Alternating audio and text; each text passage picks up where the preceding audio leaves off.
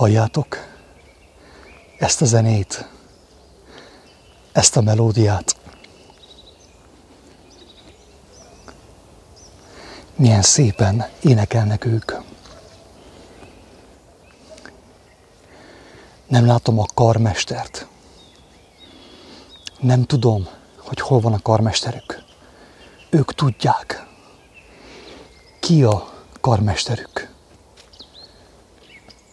Isten tudja. Talán Isten a tudója. Sőt, talán még a karmester is ő. Ezek a madarak nem használnak karórát. Sem okosat, sem butát. És mégis tudják, hogy mikor jött el az énekóra. Számukra eljött az énekóra. Én most őket énekóra közben zavarom. Ez itt halkan szólok, nem üvöltök, nem kiáltok. Nekik nincs szükségük arra, hogy kiáltozzak. És remélhetőleg, aki hallja ezt a felvételt, annak sincs már szüksége arra, hogy kiáltozzak. Nincs órájuk. Nem beszélték meg, hogy mikor fognak közösen énekelni. Kórusban, szólóban, különböző szólamokban.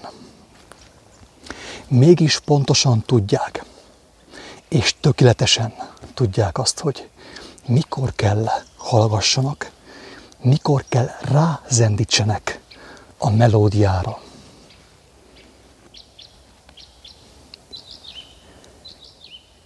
Az ég madarai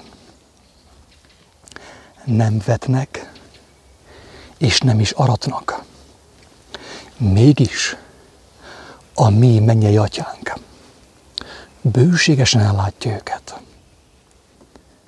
Eledellel, táplálékkal, napfénnyel, otthonnal.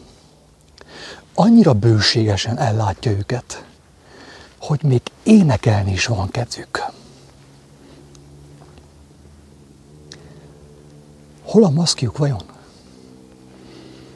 Maszk nélkül énekelnek? Bejöttek énekórára maszk nélkül? Hogy történhetett ez? Kedves hallgatók, hogy igazából nem erről akartam beszélni, hanem sokkal inkább arról, hogy ha beszélek, miből beszélek? Ha beszélsz, miből beszélsz? A zűrzavarból, a hangzavarból beszélsz, vagy a csendből, a nyugalomból, a békességből. Békességet hagyok rátok, az én békességemet adom nektek, de nem úgy adom, ahogy a világ adja. Kaptál-e már békességet? Van-e békességet? Olyan másfajta békességet. Nem olyan, amilyent korábban kaptál a világból, hanem olyan másfajta békességet, ahogy ő adja, ahogy csak ő tudja adni. Kaptál-e már olyan békességet? Ha szólsz, ha kiáltasz, ha hallgatsz, ha cselekszel, ebből a békességből szólsz, vagy pedig abból a békességből, amit a világ ad. Ha megiszol egy fél liter vodkát, az is békesség. Valljuk be. Megnyugodsz, ellazultál, meg minden. Elzsibbad a fejed, békességben vagy. Békességben vagy. És abból a békességből beszélsz. Beszélsz a múltadról, a hős tetteidről, hogy milyen nagy dolgokat vittél véghez. A sportban, a karrieredben, a pénzkeresésben, a nő csábításban, a férfi csábításban. Békességből szólsz te is. Így van? abból a békességből, amit a vodkától kaptál, amit a sörből kaptál, a borból kaptál. Azt mondja az én szerelmes mesterem, szerelmes belém, nem pervers, de szerelmes belém. És én sem vagyok pervers, őszintén remélem nem vagyok az. Én is szerelmes vagyok belé. Az én szerelmes mesterem azt mondja, hogy békességet adok nektek, de nem úgy adom a békességet, ahogy a világ adja. Nyugalmat, csendet, a lélek békességét adom nektek. Abból a békességből szóljatok. Abból a békességből hallgassatok. Abból a békességből cselekedjetek. Abból a békességből ne cselekedjetek és pihenjetek. Ezt mondja az én mesterem. Az egyedüli mesterem, aki legyőzte a világi békességet, a világi békétlenséget és a halált. Mit jelent ez? Ezek az elvont gondolatok mit jelentenek? Rád nézve, aki hallgatott, és rám nézve, akinek most éppen jár a szája. Remélhetőleg ebből a békességből, az új békességből, a lélek békességéből, a szent lélek békességéből. Mit jelent ez, amit hallottál mostanig?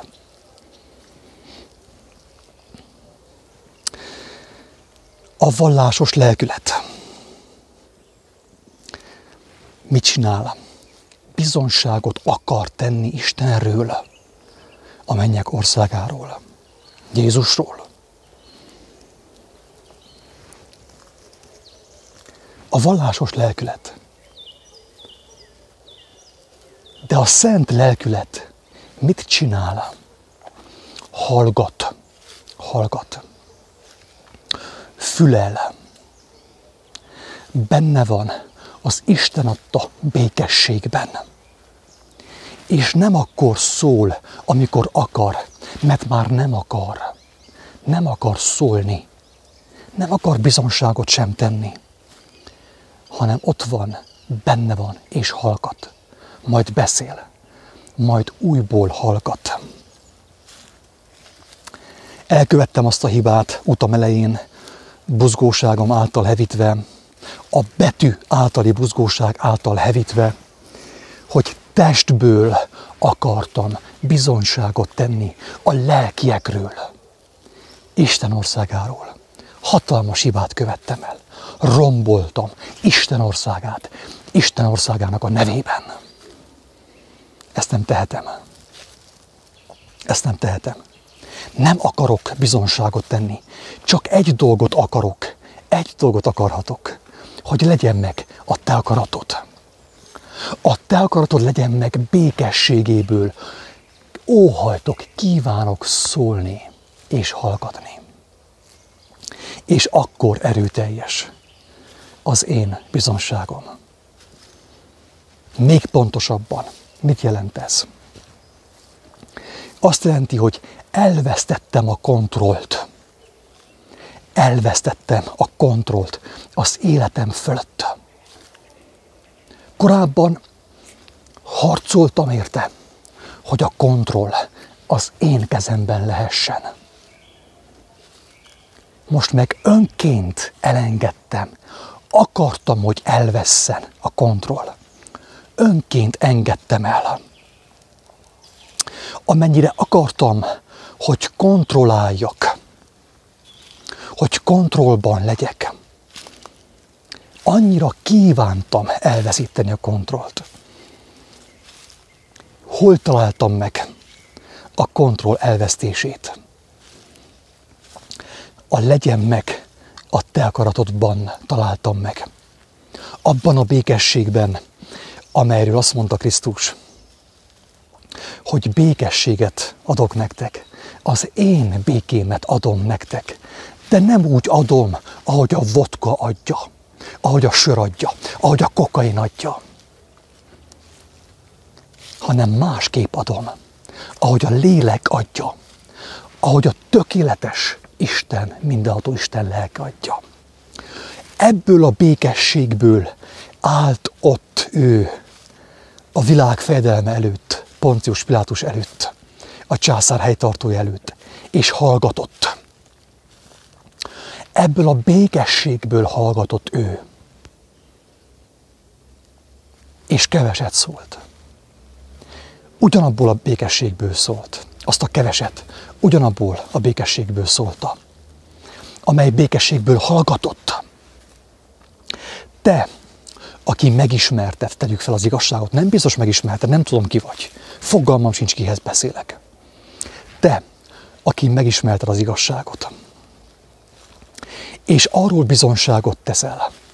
Hogyan teszel bizonságot? Erőből? Testi eszközzel teszel bizonságot? A lelkiekről? A test békességéből? A test indulatából teszel bizonságot a lelkiekről? Vagy pedig a lélek indulatából, a lélek békességéből teszel bizonságot a lelkiekről, Isten országáról? Ez a kérdés. Többször voltam úgy, hogy bizonságot tettem erőből, bölcsességből, valódi, igaz bölcsességből, de testi módon tettem azt. Gyilkoltam. Az igazságot felhasználva, pontosan, mint a vallást, gyilkoltam. A legszentebb eszközt használtam arra, hogy gyilkoljak. Én nem tudtam, hogy gyilkolok, még mindig tudatlan voltam. Azt hittem, hogy látok, de vak voltam. Vak voltam. Amíg a kegyelmes Isten, a Krisztus lelke meg nem kente a szemeimet gyógyírrel, hogy újból lássak, újra lássak. Egy alkalommal úgy döntöttem, hogy én már nem akarok semmit sem szólni, sem bizonságot tenni, sem Jézus, sem Isten, sem Biblia, semmi. Nem akarok én már semmit sem tenni. És befelé fordultam, nem akartam beszélni. És épp ezáltal kerültem be a legyen meg a te akaratod országába, a Krisztus békességébe. És Isten másképp akarta. Ő azt várta, hogy lemondjak az akaratomról. Nem akarok semmit, meg sem akarok szólalni. Egy kukkot, egy mukkot nem akarok szólni. Isten másképp gondolta.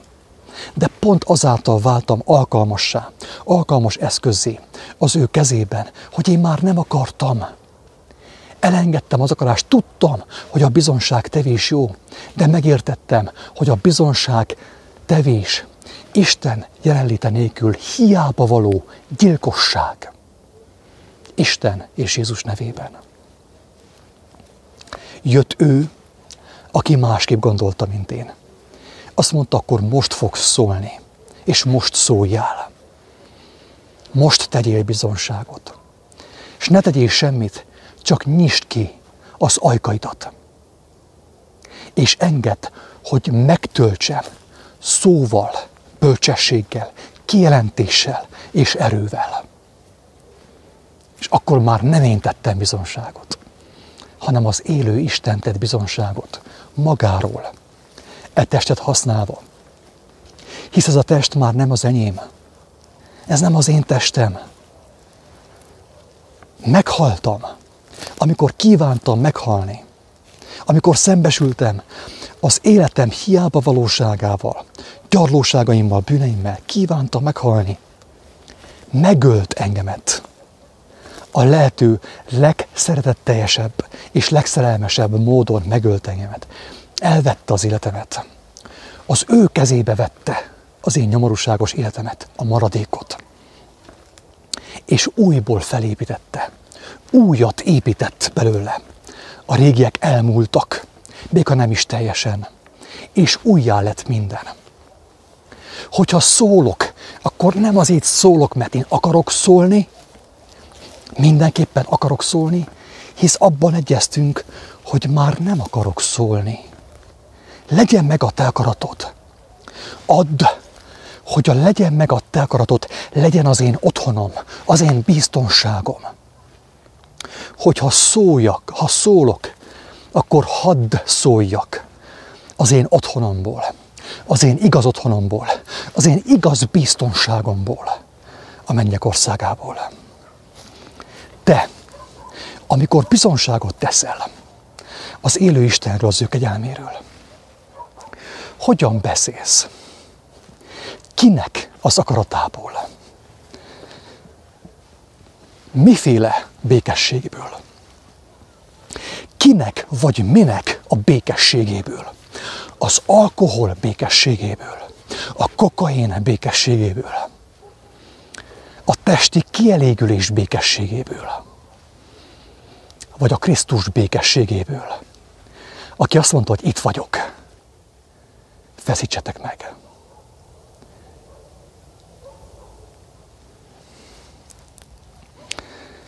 Kedves barátaim, ezek hatalmas dolgok. Az én testemnek is épp olyan nehéz, mint a te testednek. Az én agyamnak, az én elmémnek is épp olyan felfoghatatlan, mint a te agyadnak, a te elmédnek. Felfoghatatlan. Kifürkészhetetlen, de ugyanakkor hatalmas, dicsőséges és gyönyörűséges.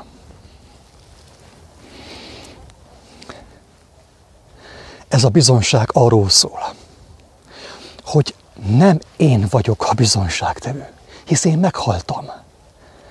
A bűneim, a tévegésem, a hazugságaim, az elméleteim, a világi tudományom megölt engemet. Élek többé nem én, hanem él bennem a Krisztus.